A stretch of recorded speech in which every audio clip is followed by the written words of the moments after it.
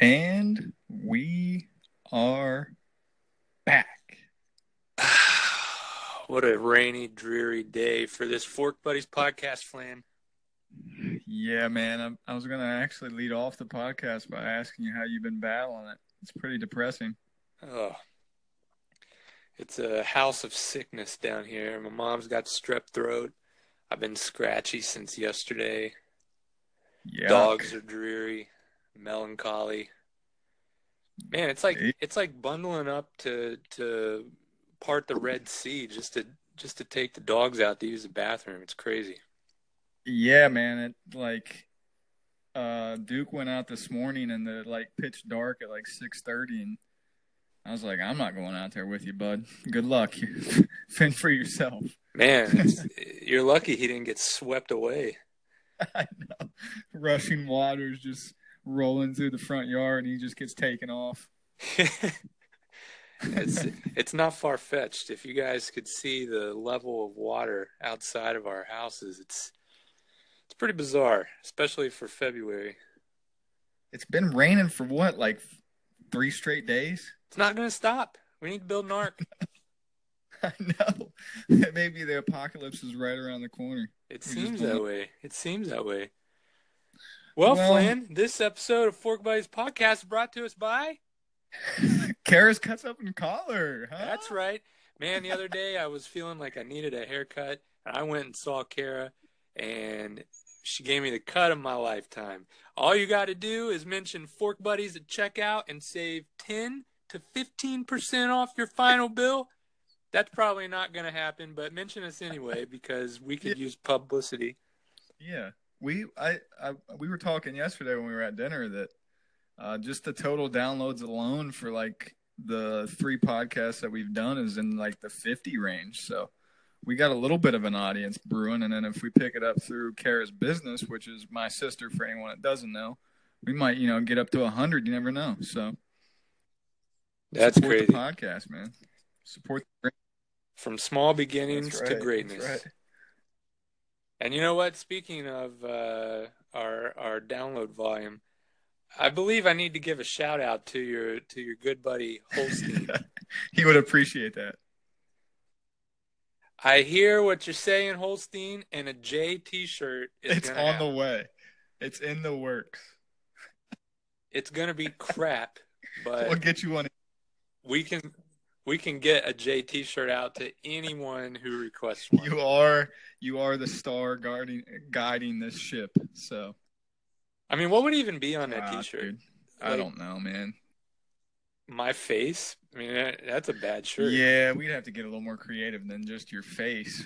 But I don't know, maybe some sort of homage to the state, along with a goofy picture from our past. Maybe we could scrounge through our mom's old photo albums and see if we could find embarrassing pictures of us. Possibly. Trying to think of what embarrassing pictures of me exist. I have one when I'm in 4th grade with the shiner of my life. Yeah, that'd be great. That's a good J picture. Also, if you're going to go with the shout out route to start out, I have to do a correction to last week's podcast. Speaking of greatness, I'm sorry to my father-in-law for getting it wrong about his bowling prowess in the great state of West Virginia. To clarify, he not only bowled more than 1 or 2 300 games, 7 in his career in Charleston. And that is insane. And not only did he bowl 7, he bowled 1 at every single bowling alley in the Kanawha Valley, which is only 3. That's the most remarkable thing, I think. Yeah, that's pretty cool, man. So he did that's taking it on the road. Yeah, away games. The bowling slam. It wasn't like he was just doing it at the ones that he liked, or the one he liked. He did them at all of them. He turkeyed the bowling circuit here. So I never realized that I was in the presence of a supreme bowler, but kudos, Bob. That's quite Bob the bowling kingpin. I just picked I don't know. Yeah, I don't know how you do it. I'm still sporting a small bruise on my thumb from bowling like 2 weeks ago. I just picture him as Bill Murray from Kingpin. Just slamming him down, you know? Hair's flying everywhere, just slamming him down. He definitely has better hair than Bill Murray in Kingpin. I'll give him true. that. That's true. So yeah, had to get that correction up, but nice. So I guess to lead this thing off, what we had planned to do with this podcast was go and eat at restaurants that we had never been to together, and then review them. And then this past week, or actually last night, we did that. So kudos to us. We were actually on track to actually do what we set out to do, and it's to go eat food and talk about it. So we did that, and our first restaurant of choice was Whiskey Taco in Hurricane, West Virginia. Whiskey and Taco. And I gotta say, man, I was satisfied with the experience. I was too. I mean, there were some other circumstances at play. You were a little bit, going through some things, but we worked through that. But at the same time, like the environment was nice there, I thought. It was. And just to clarify that, my girlfriend's twin sister came on like sort of a surprise visit sort of thing. It was like a surprise, but at the same time it wasn't a surprise. I guess a surprise in the sense that my girlfriend didn't know exactly what time she was going to be there. But I say that to say this. Before we dive right into the review, a couple things on my mind. One, I actually today acted in my first role as a physician by calling my girlfriend's sister's place of employment and telling the manager that she was being treated for a staph infection, which was a total lie. But that doesn't negate the fact that I still acted like a doctor, and they bought it. Oh my gosh! I don't even know what to say to that. She said, could you call and just sound professional for me? And buddy, I stepped up and delivered. Grand salami. What? They didn't question me for a second. Do you know how serious staph infection is? Uh-huh. Well, see, Ashley had just recently had a paronychia on her. I think it was her ring finger of her right hand. Basically, that's just like you get an infection under the skin near your like the bed of your nail, and they have to drain it. So that was fresh on my mind, so I just went with that. Dude, it's gross. Staph infection is disgusting. Oh, yeah. Pretty sure I had one on my face at one time. Remember that? Yeah, but we thought that was a spider bite. Buddy, I have no idea. I don't remember how they diagnosed it, but I took some antibiotics for it, but pretty much what I did seemed to work the best. I put this hot wet rag for like 20 minutes every 2 hours or so. And then eventually that sucker just erupted. Wow. It was sweet. It's still serious stuff, man. Oh yeah. So she might get fired or written up or something because they probably know that it's bogus when she shows up with no doctor's excuse. But I did my part and I'm proud of it. I actually, speaking of staph, I actually saw it on last night. A famous jiu-jitsu guy, Gordon Ryan, has it on his like chest, and it's in the early stages. But dude, if you start like Googling staph infections, and you come to some like really gross ones, like from former UFC fighters, like Kevin Randleman's the nastiest one I've ever seen. There's like he has like you can see almost like his entire rib cage under his armpit. It's like that big of a hole, and you can see all his muscle tissue and everything. It's nasty if it's not treated properly and caught quickly. Yeah.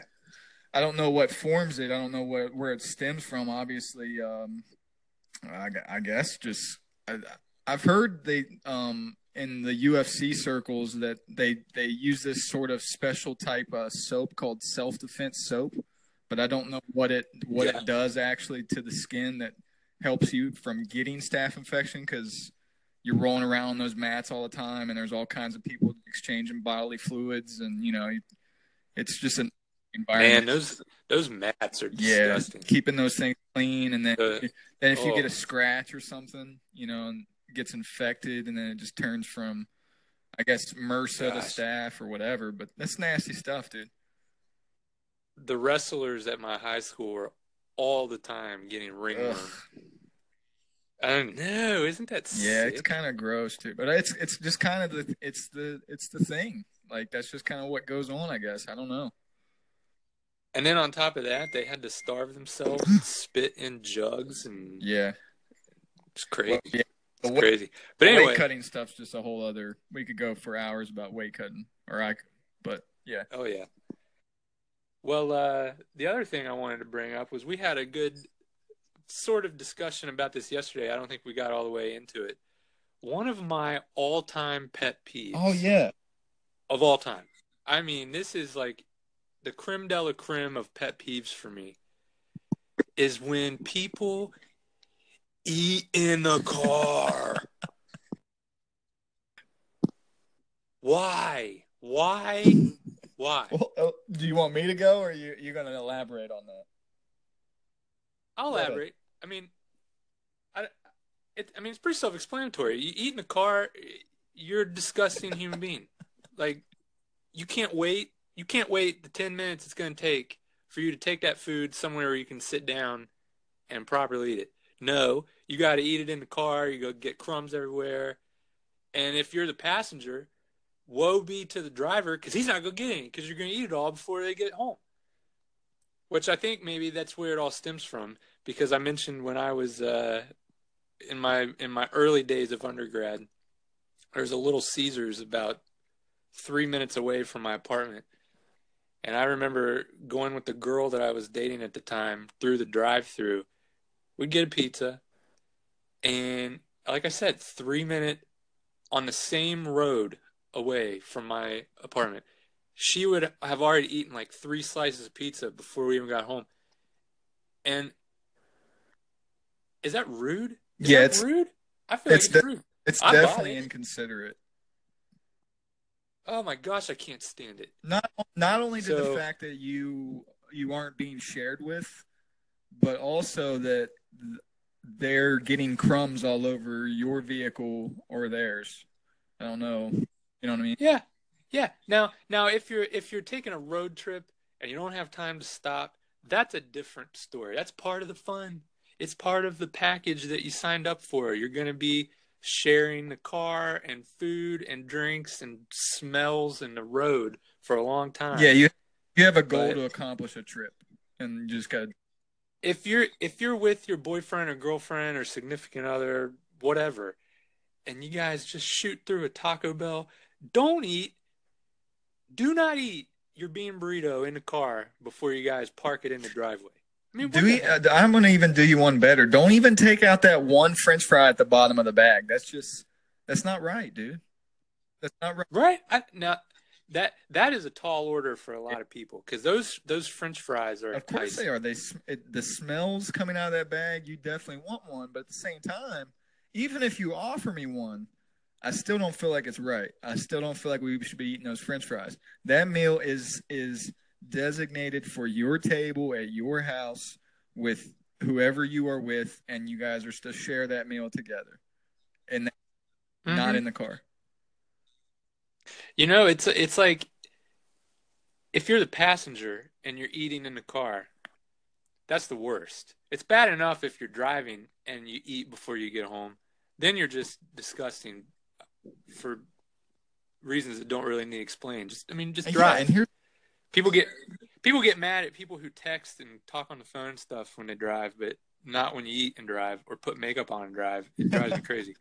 But if you are the person that is in the passenger seat and you're eating food while there's someone driving, to me, in my distorted point of view, that's the exact same as sitting at a table across from someone and you eating and them just looking at you eat while there's nothing on their plate. I agree. That's how I feel. I agree. I just think it's a mutual respect thing. Like, if I can't eat, you shouldn't be able to eat either. And well, you just wait, buddy. At the same time, here's the other aspect that I think you might have missed a little bit is that driver, you know, they could swerve real fast. There could be something that could happen, and that food could end up all over the damn car if you just got the bag out and you're just slamming it around and what, yada. Like, you don't know what's going to happen. Right. So rude. And that driver, the driver had to go through the ordeal of not only ordering it, but then the awkward, inconvenient task of talking to the person through the window, handling the food, handling the money. Right. I mean, come on. Yeah, and then if I slam into the back of David's F-150 and you have the bag open and the food just starts spilling out everywhere on the floor seats, we're in trouble. Like we It's gonna look really weird when you're standing there talking to the cops, writing a police report with mustard and nacho cheese all on your face. They're gonna automatically assume that you weren't paying attention. You were stuffing your face with food, which you were. So yeah, man, I agree with you. I'll take this. I hate it. Well, don't worry, buddy, because when I run for Senate here in like 30 years, that's going to be my platform. I think you would create a solid base with that. I think you're bringing awareness to people that they might not know that that's an issue, and you're providing the awareness to that issue, and I agree. Needs to change. Oh yeah, forget healthcare, forget immigration. No more eating in a car. Right. It's not the purpose of a car. So eating then takes us to what we ate last night at Whiskey Taco. Oh yeah. Let's go there. So for anybody that doesn't know, Whiskey Taco is the sister company of the Tortilla Factory in Barboursville.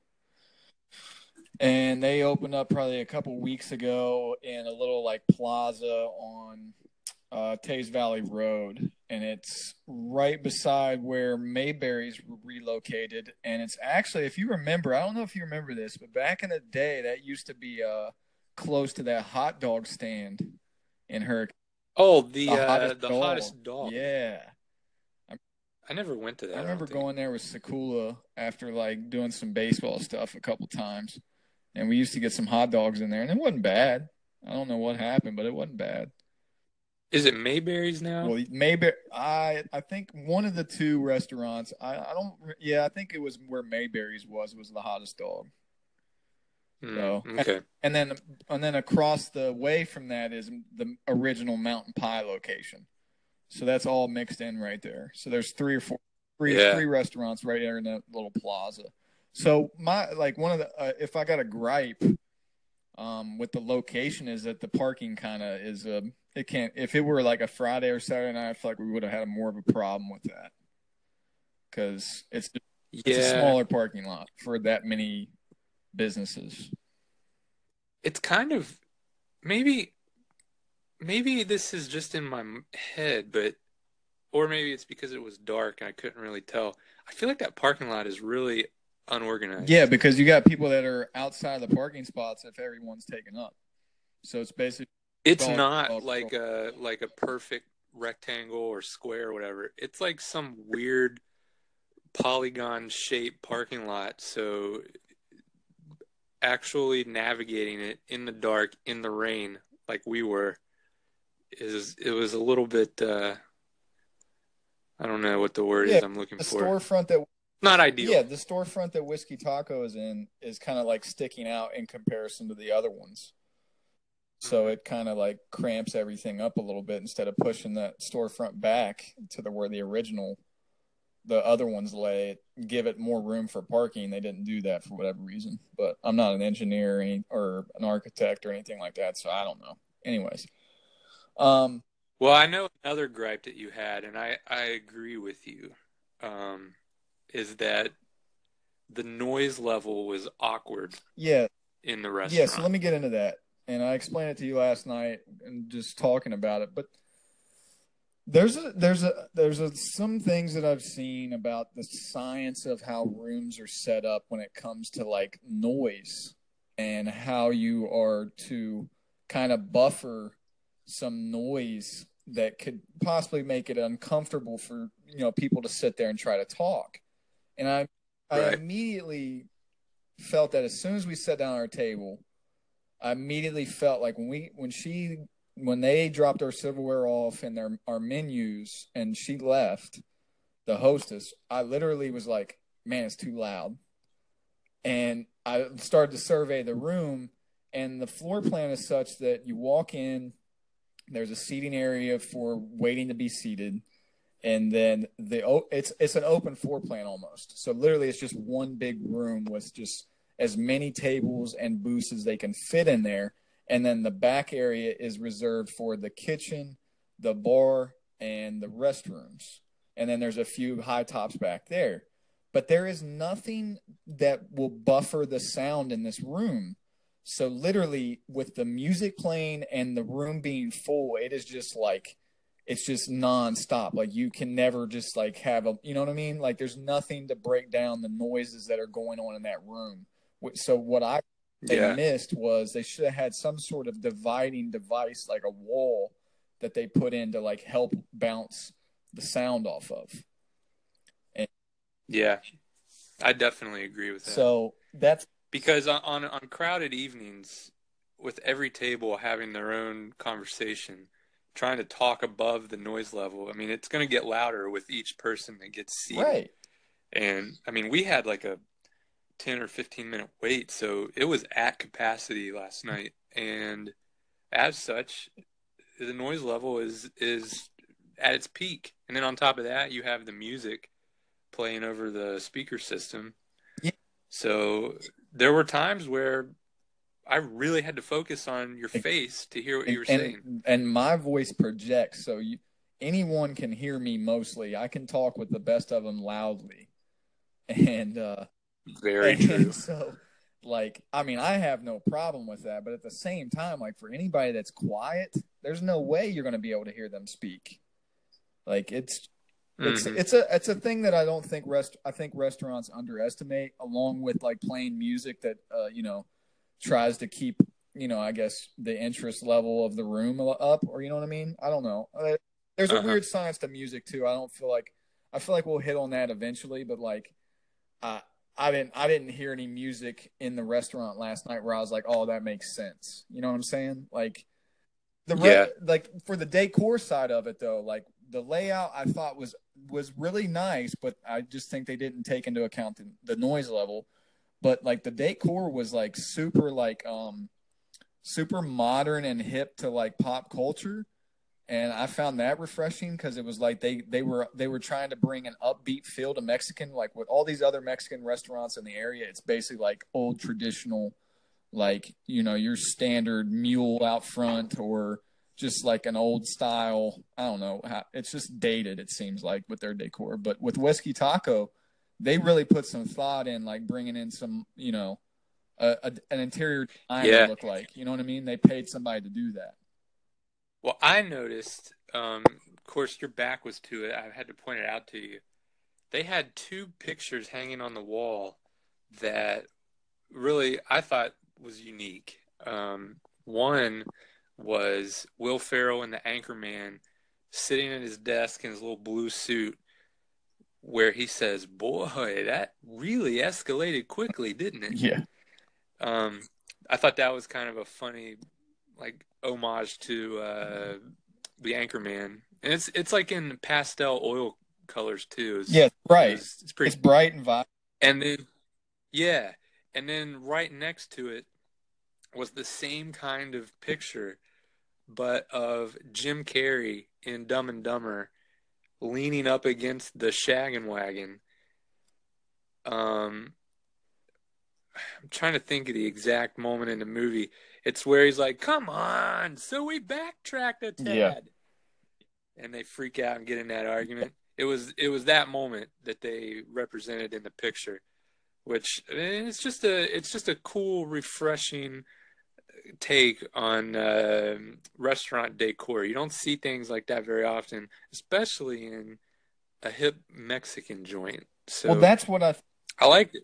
that's what I think they're doing. They're doing right is that they're not going the traditional like setting for Mexican. They're trying to take it a step above. They're wanting to step up one notch Yeah. from all the other Mexican restaurants. Because look, let me be the first one to tell you, I am not that big of a Mexican fan in a lot of senses when it comes to just the actual cuisine itself.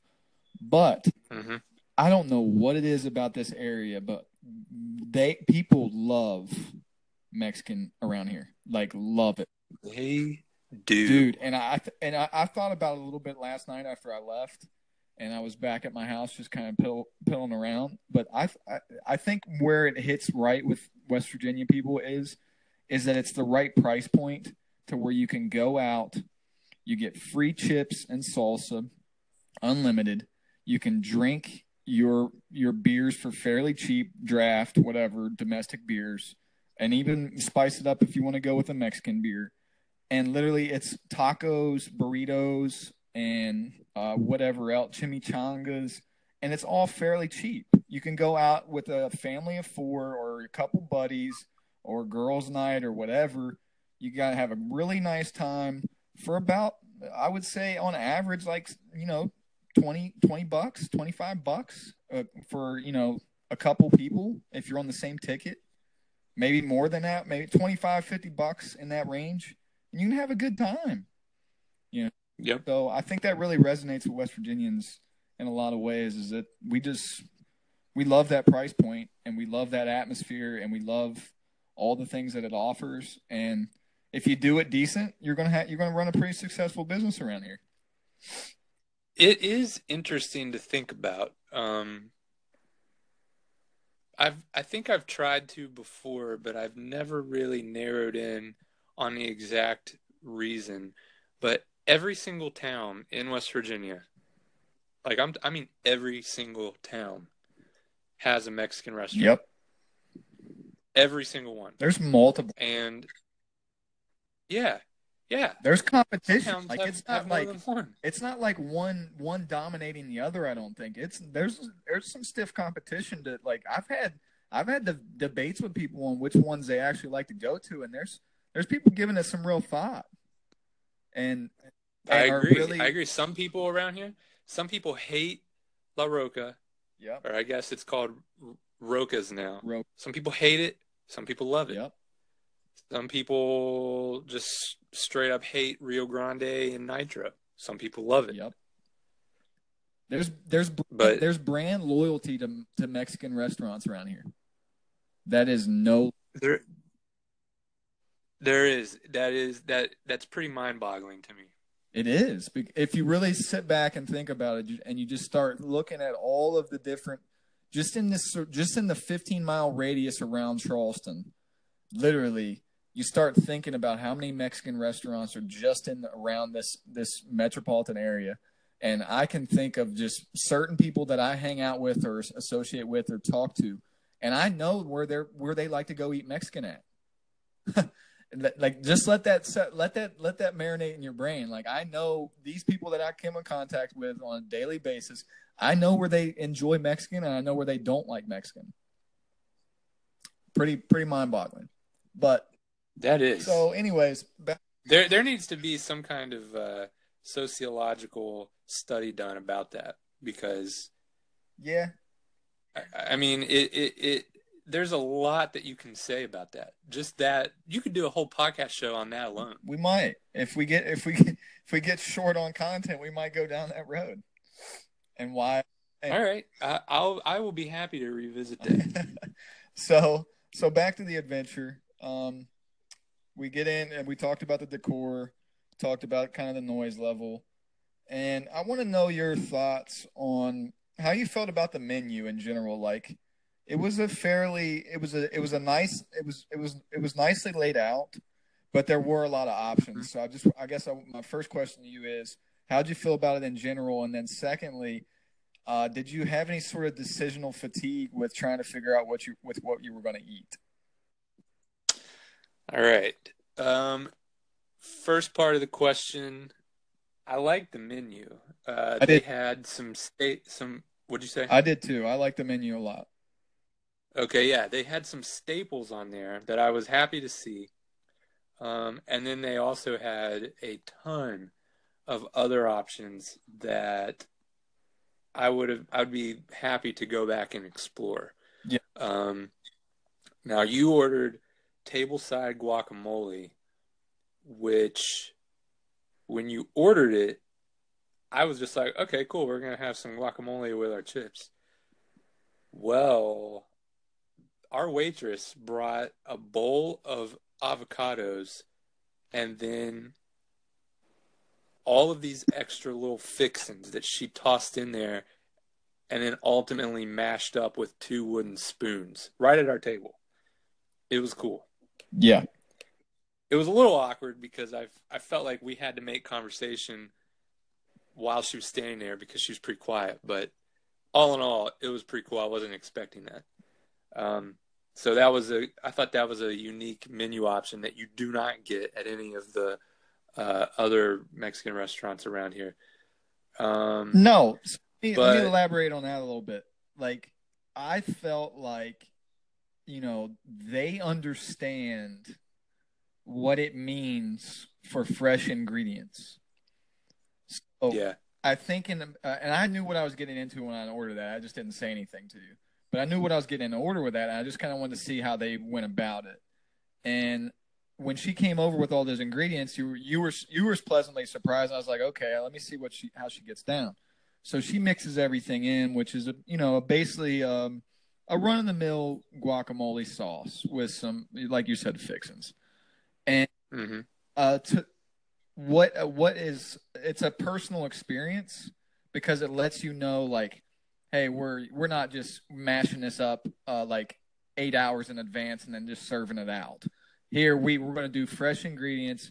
These ingredients mean a lot to us. It's a staple in Mexican cuisine, so we want to show you how we do it.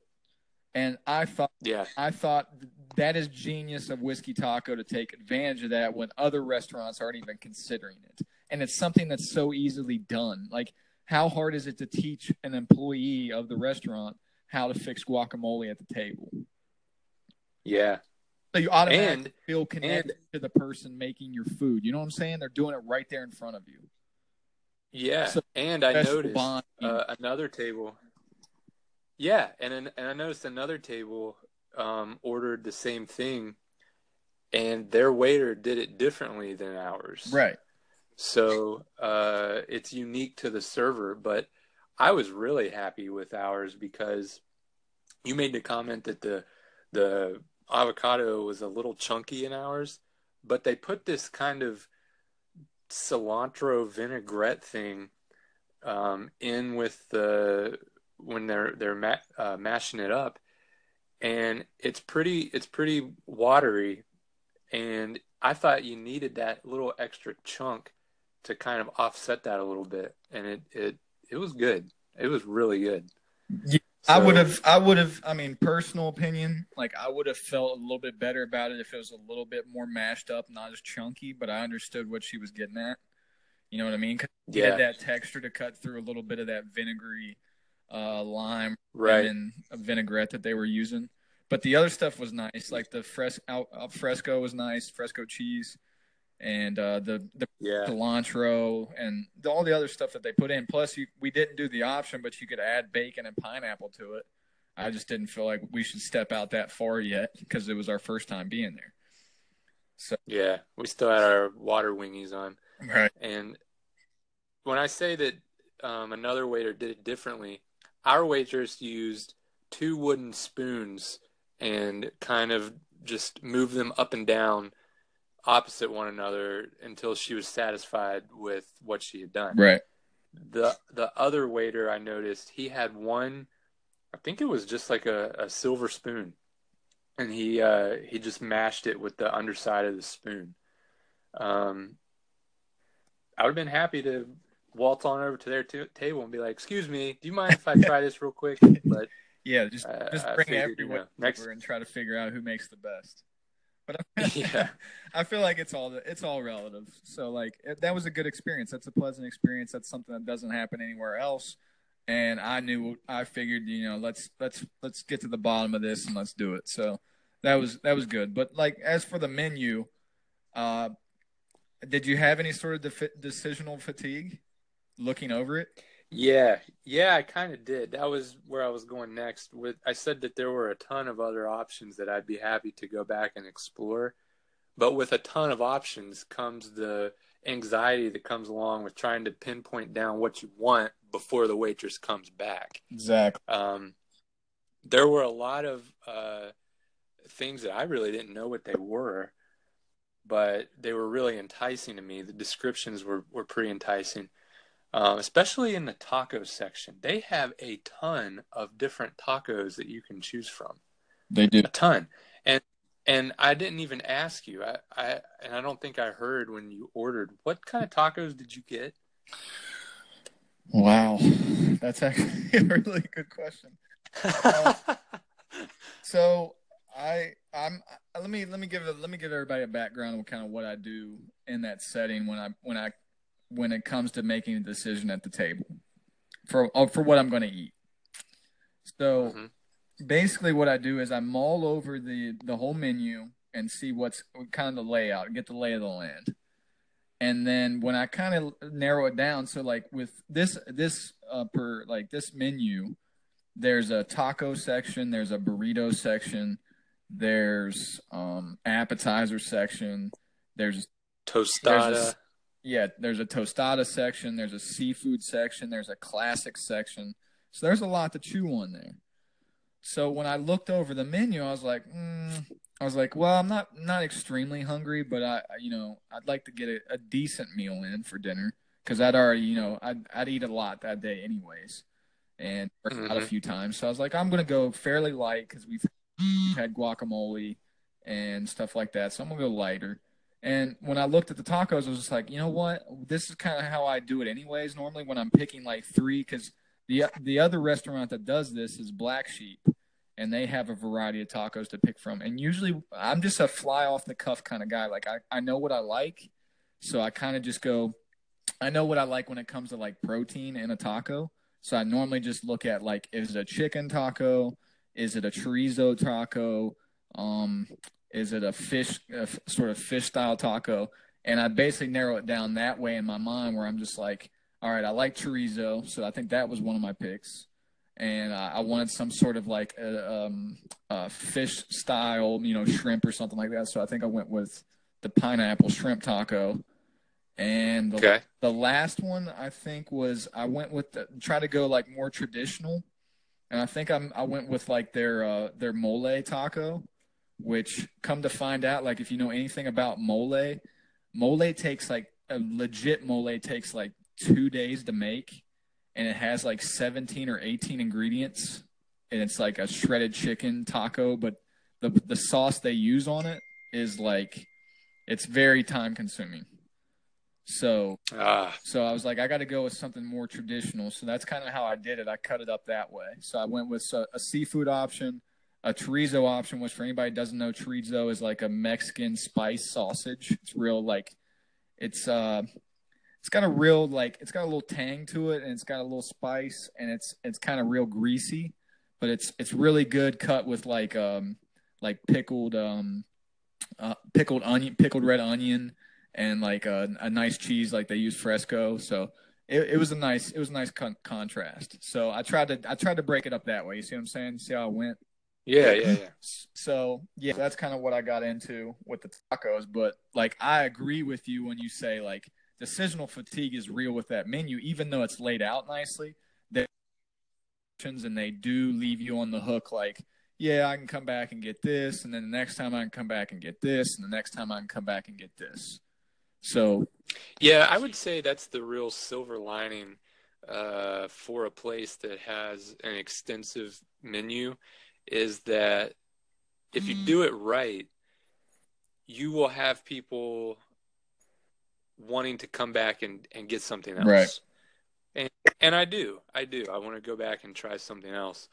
I got something that I knew from the local Mexican restaurant in Dunbar, Los Agaves. I got the Jimador burrito. I thought since I was feeling a little overwhelmed by the menu, I might as well just go with something I've had before at another establishment and compare them, and that would be good conversation fodder for the podcast. And really, for anybody who's had the Jimador before, and I would say a lot of people from around here have, it was pretty much right on par with Los Agaves, but somehow it was a little bit better.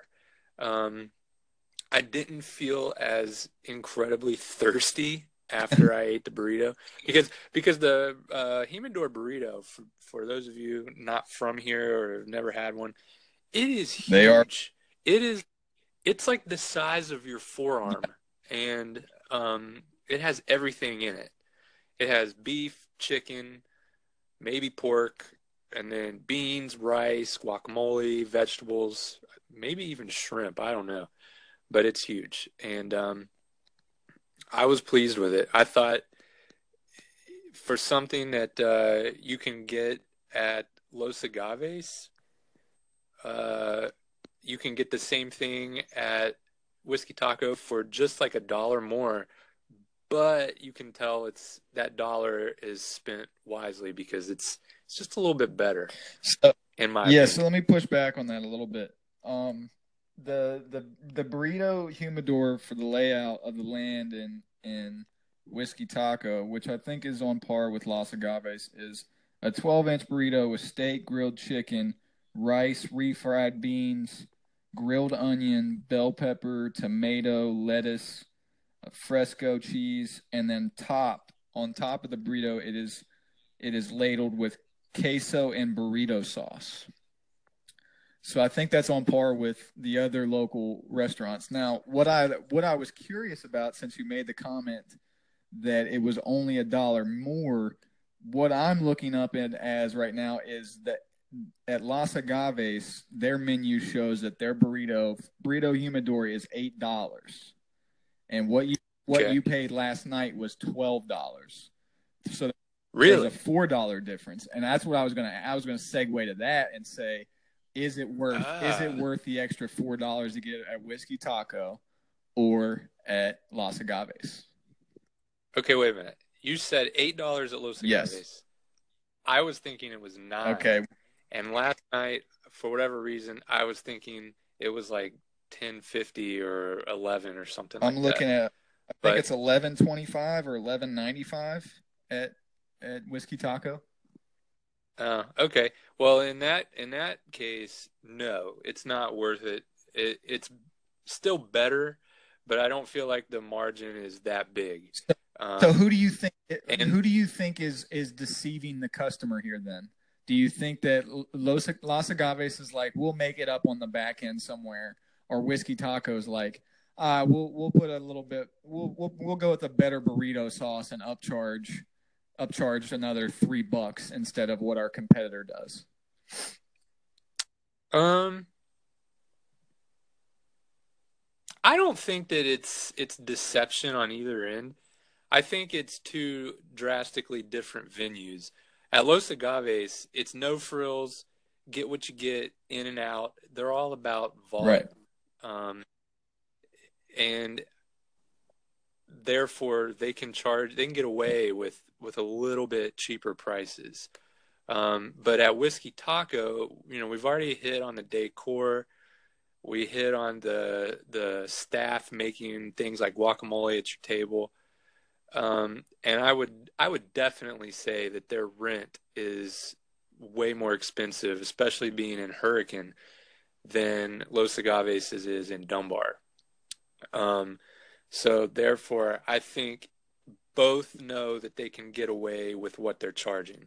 Los Agaves is well aware that they can get away with a $9 or $8 burrito, whatever you said.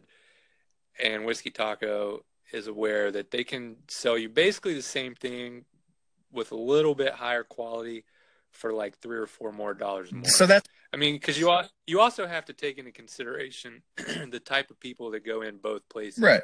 Dunbar is not that nice of a town, and people here, I would say, are slightly below the average national income. Whereas in Hurricane, that's a relatively ritzy area. So you're basically telling me you're charging to your demographic. Yeah, that plays into it for sure. Yeah, so like what I was gonna say back to that is that I understand what Whiskey Taco's doing, but we are discussing the same exact ingredients for both restaurants, and there's a $3 to $4 price point difference. To me that just screams like someone is either both restaurants know that they're making it up somewhere else, or one is just like, whatever, we're going to do what we're going to do. We're going to upcharge some of these basic menu items, and you're going to pay them and come, or you're not. Now, here's an interesting thought. I noticed that one of the employees at Whiskey Taco, I am 100% certain I have seen him at Los Agaves. So this guy, I mean, and this guy wasn't a server. When I saw him, the capacity of work that he was doing last night looked managerial. Yeah. So he could have the insight and business acumen to know that he can take his same product that he's pushing in Dunbar and South Charleston, exactly, and bring it to the Hurricane demographic and upcharge it. And they'll gladly pay for it. That's what I'm saying. I think he's not wrong. I think they're taking advantage of the market and the demographic. And to me, if like, it's not like, don't let me misrepresent myself here. I'm not trying to be like one as such like a skeptic or anything like that, or like create some conspiracy theory that there's some conglomerate or anything that's screwing the general public. All I'm saying is that it's a business savvy move on their part to understand, like, yeah, our competitors are doing this same exact product, but what they don't understand is that these West Virginians love this product so much, and they cornered themselves in the market by charging $8 for this burrito. Well, we're not going to do that. We're going to upcharge that burrito, and we're going to put the same quality ingredients that Los Agaves has in it, and we're going to make a few more dollars on it. And that's just how it's going to be. And we know people will pay for it around here, and that's what's happening. Yep. So it's definitely interesting to break down in that way. Yeah, I mean, I almost wonder business if they have some kind of. Go ahead. Well, I was just thinking, would it be possible? We know that the people that own Tortilla Factory own Whiskey Taco, and Tortilla Factory, I've been there, and I don't think that they have a humidor. They might, but I can't remember it. I don't think they do. Yeah, it's a totally different vibe than Los Agaves altogether. And, I mean, Whiskey Taco is as well, but is it far-fetched to think that maybe there is some kind of business agreement between Los Agaves and Tortilla Factory or Whiskey Taco? There's an interesting thing I think you mentioned when you talked about maybe seeing a former employee from Los Agaves managing at the Whiskey Taco restaurant. It's not out of the realm of possibility, in my opinion, that what happened here is if you recognized him, I would say they maybe plucked him from Los Agaves and like, hey, you got some experience in the field. You know what people want. You know how to treat customers inside this demographic. So I'm gonna pay you a couple more dollars. You come down here and run my restaurant. Because from my understanding, Tortilla Factory. This is Whiskey Taco. I said this earlier. Whiskey Taco is the sister restaurant, and it's two of the brothers from Tortilla Factory opened this place up. So it's kind of like the example with Gonzo Burger and Casino de Amor in Charleston, where the dad opened up Casino de Amor and offered higher end Mexican food, and then the sons came down from New York and opened up Gonzo Burger right across the street. So it's basically these families that are basically coming in and like, we know what the public wants. We'll open one restaurant. If that works, then we'll branch off from there. And that's kind of what they're doing. Yeah. And it's probably worth mentioning several years ago, maybe 2011, 2012. I played in an indoor soccer league in Hurricane. And one of the guys that was on a rival team, he was the owner of La Roca. Yeah. And I would say it's not far-fetched to assume that he was well aware by playing in Hurricane every week. He was well aware of the landscape there, and maybe was even scouting it out. And I don't know. La Roca has definitely seen some changes since then. It's not even called La Roca anymore. It's called Roca's. And I think they even revamped their menu. He might be in cahoots with Whiskey Taco now. I don't know. But yeah, to elaborate on Roca, they kind of rebranded it a little bit. They just, I think they wanted to change the menu up a little bit, change up the signage, and create a little bit of buzz around the restaurant where they probably slowed down a little bit, because when they first opened, they were booming, and since I've been back in there, man, it's not necessarily a ghost town, but it's not like it was before. In my opinion. I agree. Because we spent there. Were you with me that one time we went to Cinco de Mayo there? Yeah, was. They set out a tent outside in the parking lot. Like, that place is on fire on Cinco de Mayo. It was a shindig. It was awesome. We had a great time, dude. Yeah, we did. 10 or 12, man, and we went under that tent and just got rowdy. Yeah, it was fun. Fun time. Yeah. It's like, our mutual friend Andrea and her sister worked there. Yeah. And then they left, and now it's kind of like blah. I'm not saying it's blah because those two specifically left, but when they rebranded, I don't know what happened. Yeah. It kind of just, the wheels fell off a little bit. Still a good restaurant in my opinion, but I don't think anybody's knocking the doors down trying to get seated. Right. So back to the Whiskey Taco adventure. Basically, what you're telling me is that I was gonna segue off of what we were talking about into like how your meal was, but I feel like I've already got a pretty good predictor of that. It was just subpar, is basically what you're saying when you're comparing your burrito against the competition's burrito. Same ingredients. Well, I'm not gonna say it was subpar. I would say it was definitely.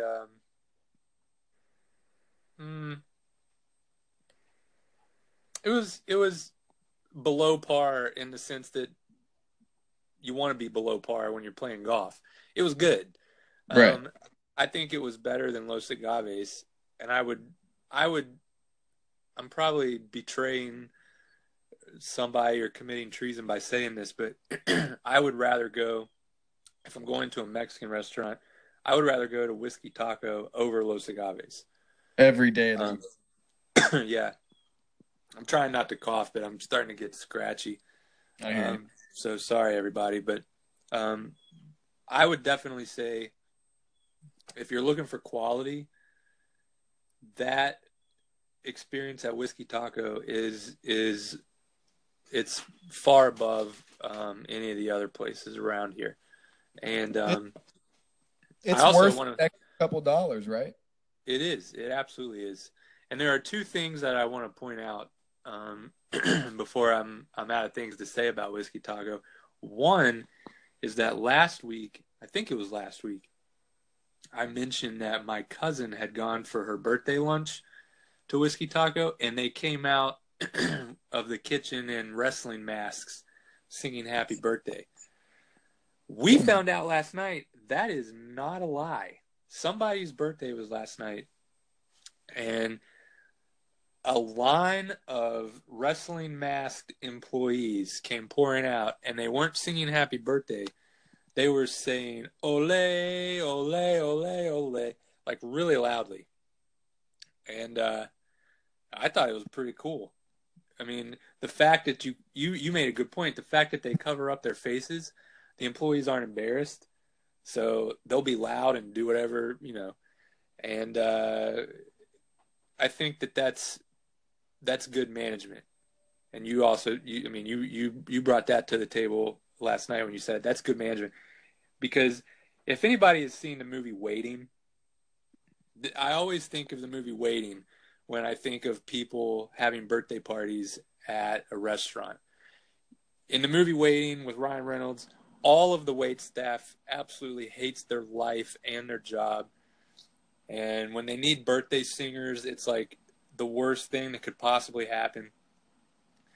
And Ryan Reynolds, you know, they come out of the back kitchen clapping and with a cake and a candle, and Ryan Reynolds gets in the little 8-year-old's face. Yeah! It scares the kid. I had an experience like that at Shoney's when I was like 3 or 4 years old. They came out clapping because my grandma told them to. I got under the table and cried. I think I mentioned that last week as well. But this was different. It was like a fun take on restaurant birthdays. So definitely cool. Yeah. I agree in the sense that use the term mask, the actual technical term that they put on. They put on lucha libre masks. Lucha libre.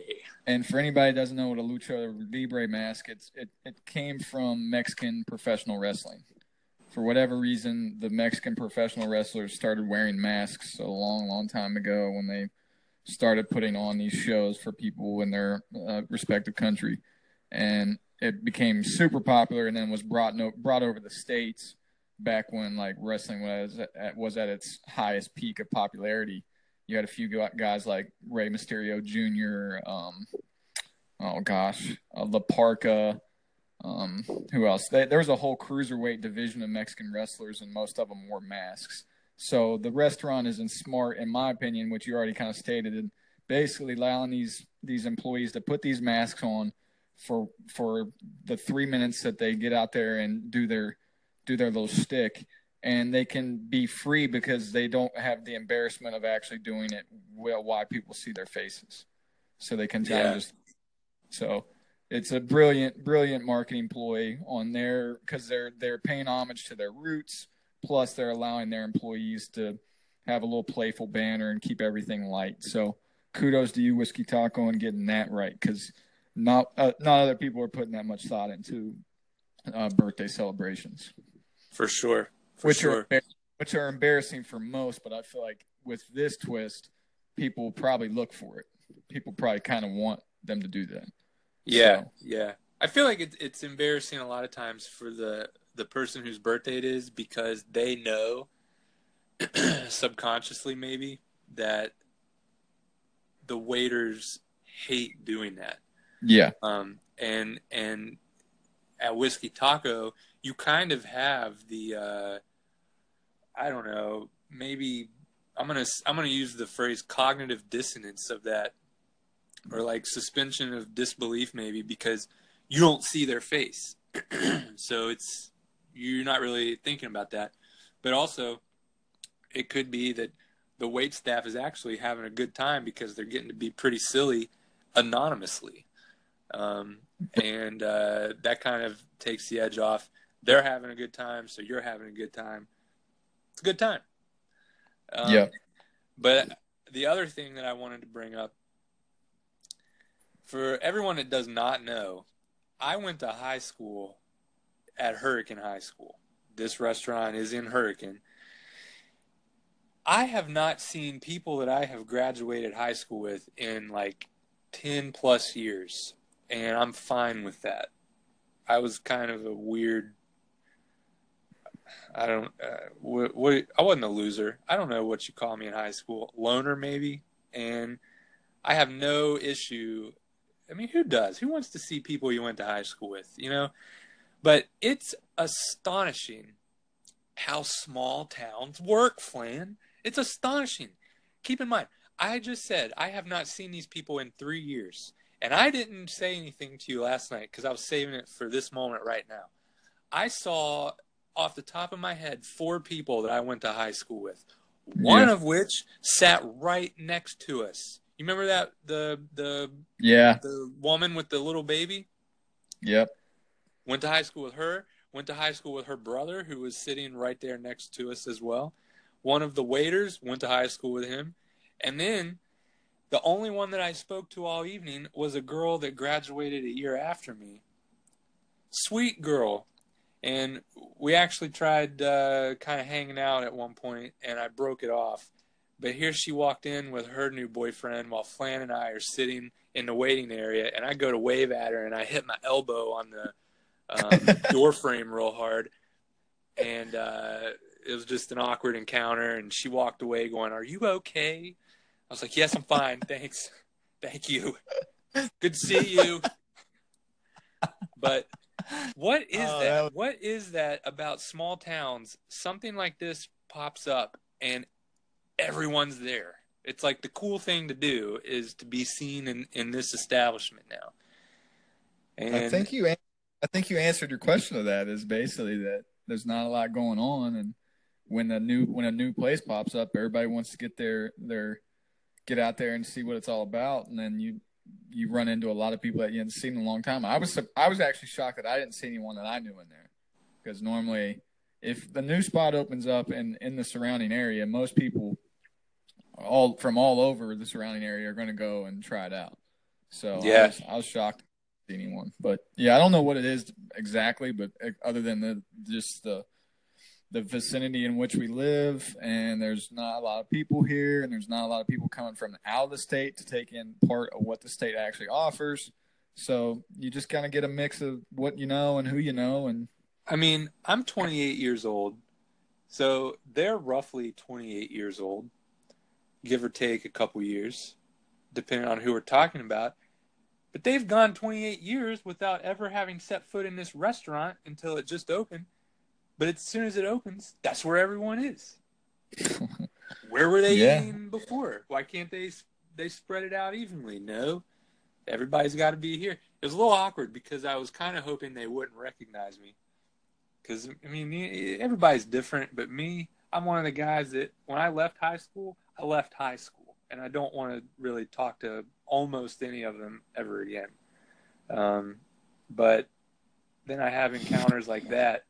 Which, Hannah, if you're listening to this, it was lovely to see you. I'm not talking about you. I'm not. You're a very nice girl, and your mom is a very lovely lady. But for everyone else, I just don't care. I just do not care. And it's always awkward because I feel like we can't go anywhere without me seeing somebody I don't want to talk to. Right. Last night was definitely not an exaggeration. It was like what's the word I'm looking for? It was that multiplied because there were so many of them there. But I think the other side of that too is that they probably don't want to talk to you either, and you're also not probably taking into consideration of how many people that actually moved out of the area, and you might not ever see again. So there's that flip side of that. You know, you're not. Yeah, that's true. The people that actually don't even remotely associate with Hurricane anymore and have moved on. There are several. That's true. Yeah. So, well, bringing it all the way back from those two tangents, my food was actually really, really good. All right. I was actually really, really enjoyed my 3 tacos. And I think when I was eating my tacos, you were on the phone, and literally I looked up from my plate and they were just gone. And I think you were kind of shocked at how fast I ate those suckers. I was. I want the record to show Flan was finished with his 3 tacos before I ever even sank fork and knife into my burrito. He was finished. There's even more to that. They come with like these 2 sauces, and I had already had 2 tacos down, and she brought the sauce canisters over, and she's like, "Oh, those go with these," and I was like, "Oh man!"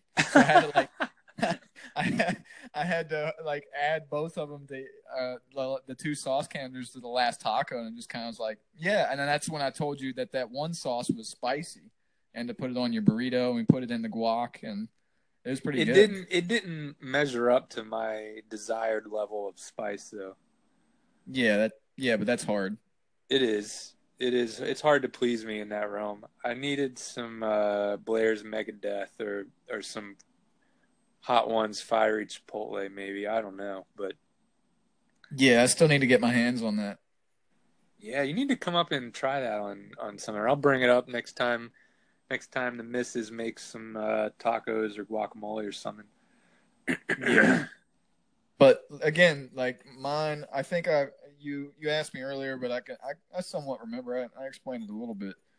I think I went with the traditional chorizo taco, the pineapple shrimp taco, and the mole taco. But here's the kicker. Here's why I enjoyed my meal so much. And it was because they give you three options. They give you a traditional flour tortilla, they give you a corn tortilla, or they give you lettuce wraps. All three I like. If I had to rank them in order of likeness, I would probably go corn tortilla, which that's why I felt like my dish was so good. Second would be the lettuce wraps if you're looking at your health. And then third would be the flour tortilla, which anybody that eats a flour tortilla is just like, yeah, whatever. You know what I mean? It's not much special just because it's out there a lot. Yeah. So, yeah, back to like why I choose number one. Corn tortilla to me, I don't know what it is about those corn tortillas, man. And I know a lot of people don't like them, but for me, dude, it makes or breaks good tacos. And if you're not doing a corn tortilla, I'm sorry you're missing out on that. You know, I just feel like that's a market and a palate that you should always please. I'm with you on that. I am with you 100%. I think that's as far as taco shell options go. That's among top shelf quality. Yeah, and three tacos was like $10, no matter the choice of what your delivery system was. So I was like, man, yeah, bring on the corn tortillas. And I actually, while I was sitting there waiting for you to finish or even start eating, I was contemplating getting another round, and I was like, nah, I'm not gonna. Yeah, do that. I remember you saying that. Yeah. I mean, you blew through those tacos. They're not the biggest tacos in the world, but I mean, they were filling. Like they had enough stuff in them. It wasn't like they were cheating you on the actual contents of the tortillas. They let you fold them up yourself. They just kind of present them on the plate flatly, and then you roll them up and eat them the way you want to eat them, and add the sauces and stuff like that. So, I mean, I was surprised. I was like, oh, that's a really high end taco for $10. I don't feel like you can beat it. Yeah, and they looked good. They looked real good. They were good. They were really good. And I thought your burrito looked good, but I felt like it was just your standard run of the mill humidor burrito. Yeah, it was. From looking at it, I was like, I feel like he messed up, but I wasn't going to say anything. Yeah, I should have gone with something else, but now I know. I knew you went for comfort there, and I can't blame you. Yeah, I wanted to compare where they stood against places I was familiar with, and the only way to do that was to get something I know very well from these other establishments. But I've been thinking all morning about how I'm going to rate this. Oh, yeah. And were you going to say something there? Yeah, I was going to finish out the thought and saying that it was good for the podcast that you did that because it gave us another talking point. So the podcast appreciates you for staying in the boundaries of what you knew. I do what I can, man. Aim to please. But go ahead. I've been debating it in my mind all morning, and I think I've come to a pretty reasonable rating. Go for it. So I think the Fork Buddies format for rating restaurants is going to be something along the lines of 2 forks up, meaning you're sitting there with the 2 forks, one in each hand, ready to chow. Right. That's the highest honor we can bestow upon a restaurant. And the lowest would be no forks. No fork. You're just not eating anymore. Let me preface saying what a 2-fork meal would be. in stating that a 2-fork meal would be what we described in our very first podcast as one of our favorite meals. Mine being Manny's and yours being some of the traditional Asian dishes that you ate out in, the ramen dishes that you ate out in California and Chicago. Yeah. So those are 2-fork meals. Like it's got to be up there for us to give out a 2-fork rating. We're not just going to be handling them out like they're, going out of style. Right. It's have to do something really spectacular to get 2 forks. We're conservative with our 2-fork ratings for sure. Right. Yeah, exactly.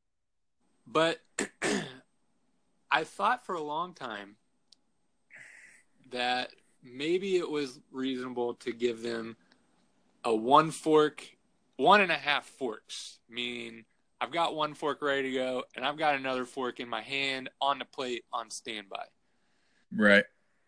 But that's too close to the kind of dish that you just explained that gets the 2 forks up rating. I agree. So I think that I'm going to give it a 1 fork.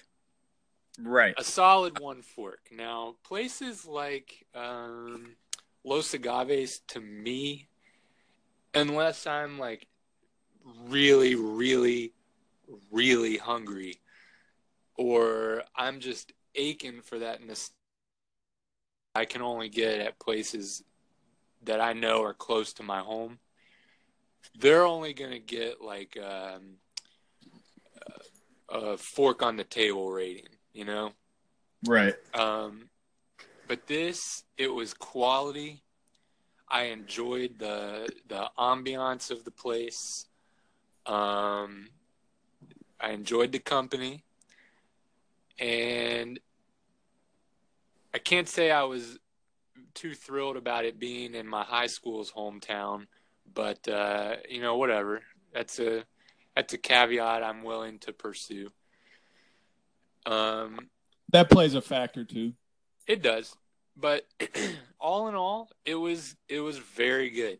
It was somewhere where I would say it's worth going back multiple times. It's worth taking someone on a first date, and I'm going to give it a 1 fork up.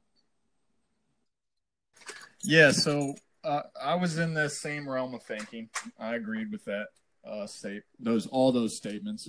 I'm in agreement with most of that. If there was a quarter fork, I would probably dish it out. But if you want to stay in the realm of like reasonable, I won't go a quarter fork. I'll just go one fork for sure. I agree with that. All right. And mine's probably for different reasoning is where I felt like the experience was a good experience. Number one, where they lacked, I thought was. And if it's gonna be a Friday or Saturday night, I would not go down there at like 6:30 or 7 because you're gonna have a tough time parking.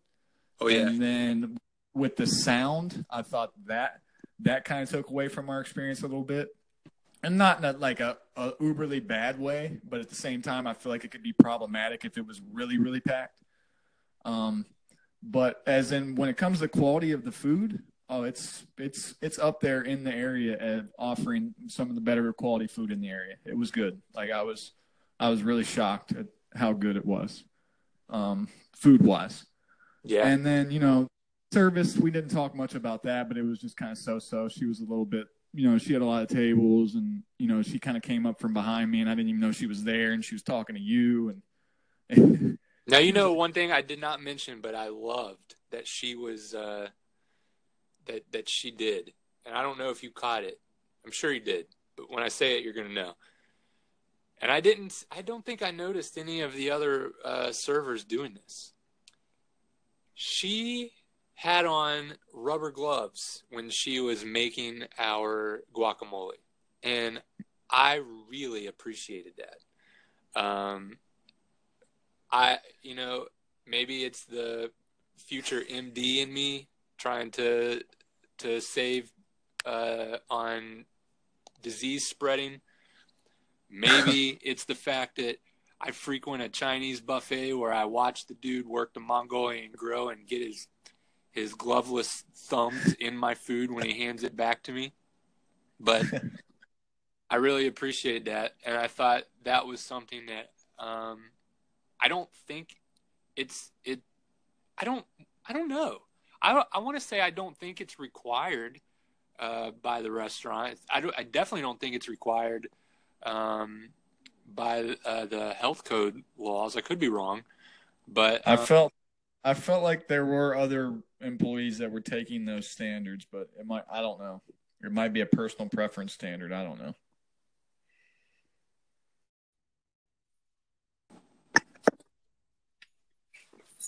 You there? Sorry, everybody. Get cut off by a phone call. That's exactly what happened. Come on, Hank. Yeah. Put that thing on Do Not Disturb. Okay, that's smart. I'm not that smart. That's all right, man. Back to the glove thing. You appreciated that. I think that was kind of up to the employee. Maybe the restaurant demands that. I don't know. But you appreciated that. I didn't think much of it, but at the same time, now talking about it later on, yeah, you got a point. Yeah, so I enjoyed it. I guess to finish up my review, I'd basically say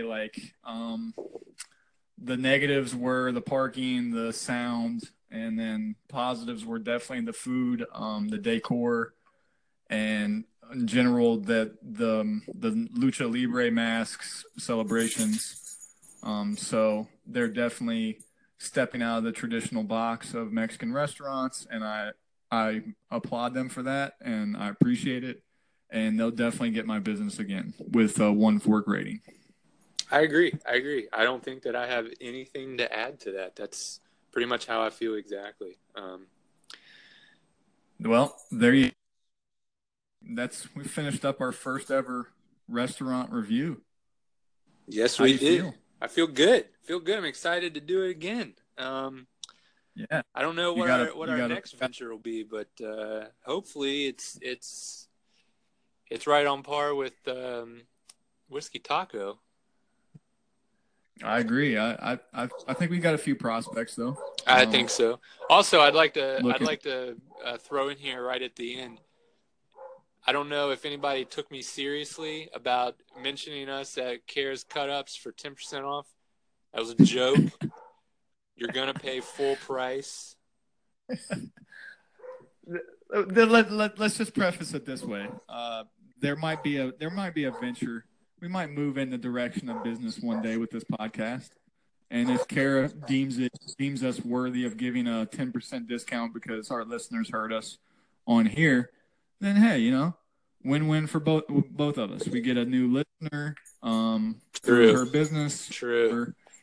So just everybody keep listening and holding out for corporate sponsorship. But as for right now, you're gonna pay. Yeah. You get this for free right now, but maybe the road we'll look into something else. Yeah. But, all right, man. Well, I think it was good. You got anything else to ramble on about, or you want to call it quits and come back next week? I think I'm good. I don't have anything else coming to mind. I think I'm gonna go get some lunch somewhere, and then I don't know. I'm really hoping I'm not gonna get sick, but I'm feeling kind of dreary. So we'll see how that plays out this evening. Look into elderberry cough syrup. Supposedly that's pretty good stuff for like common cold and ailments and stuff like that. Pretty much get it over. Right on. Well, I guess the Fork Buddy train is leaving the station. Choo, choo, choo. Grab your forks and fork on. Fork on.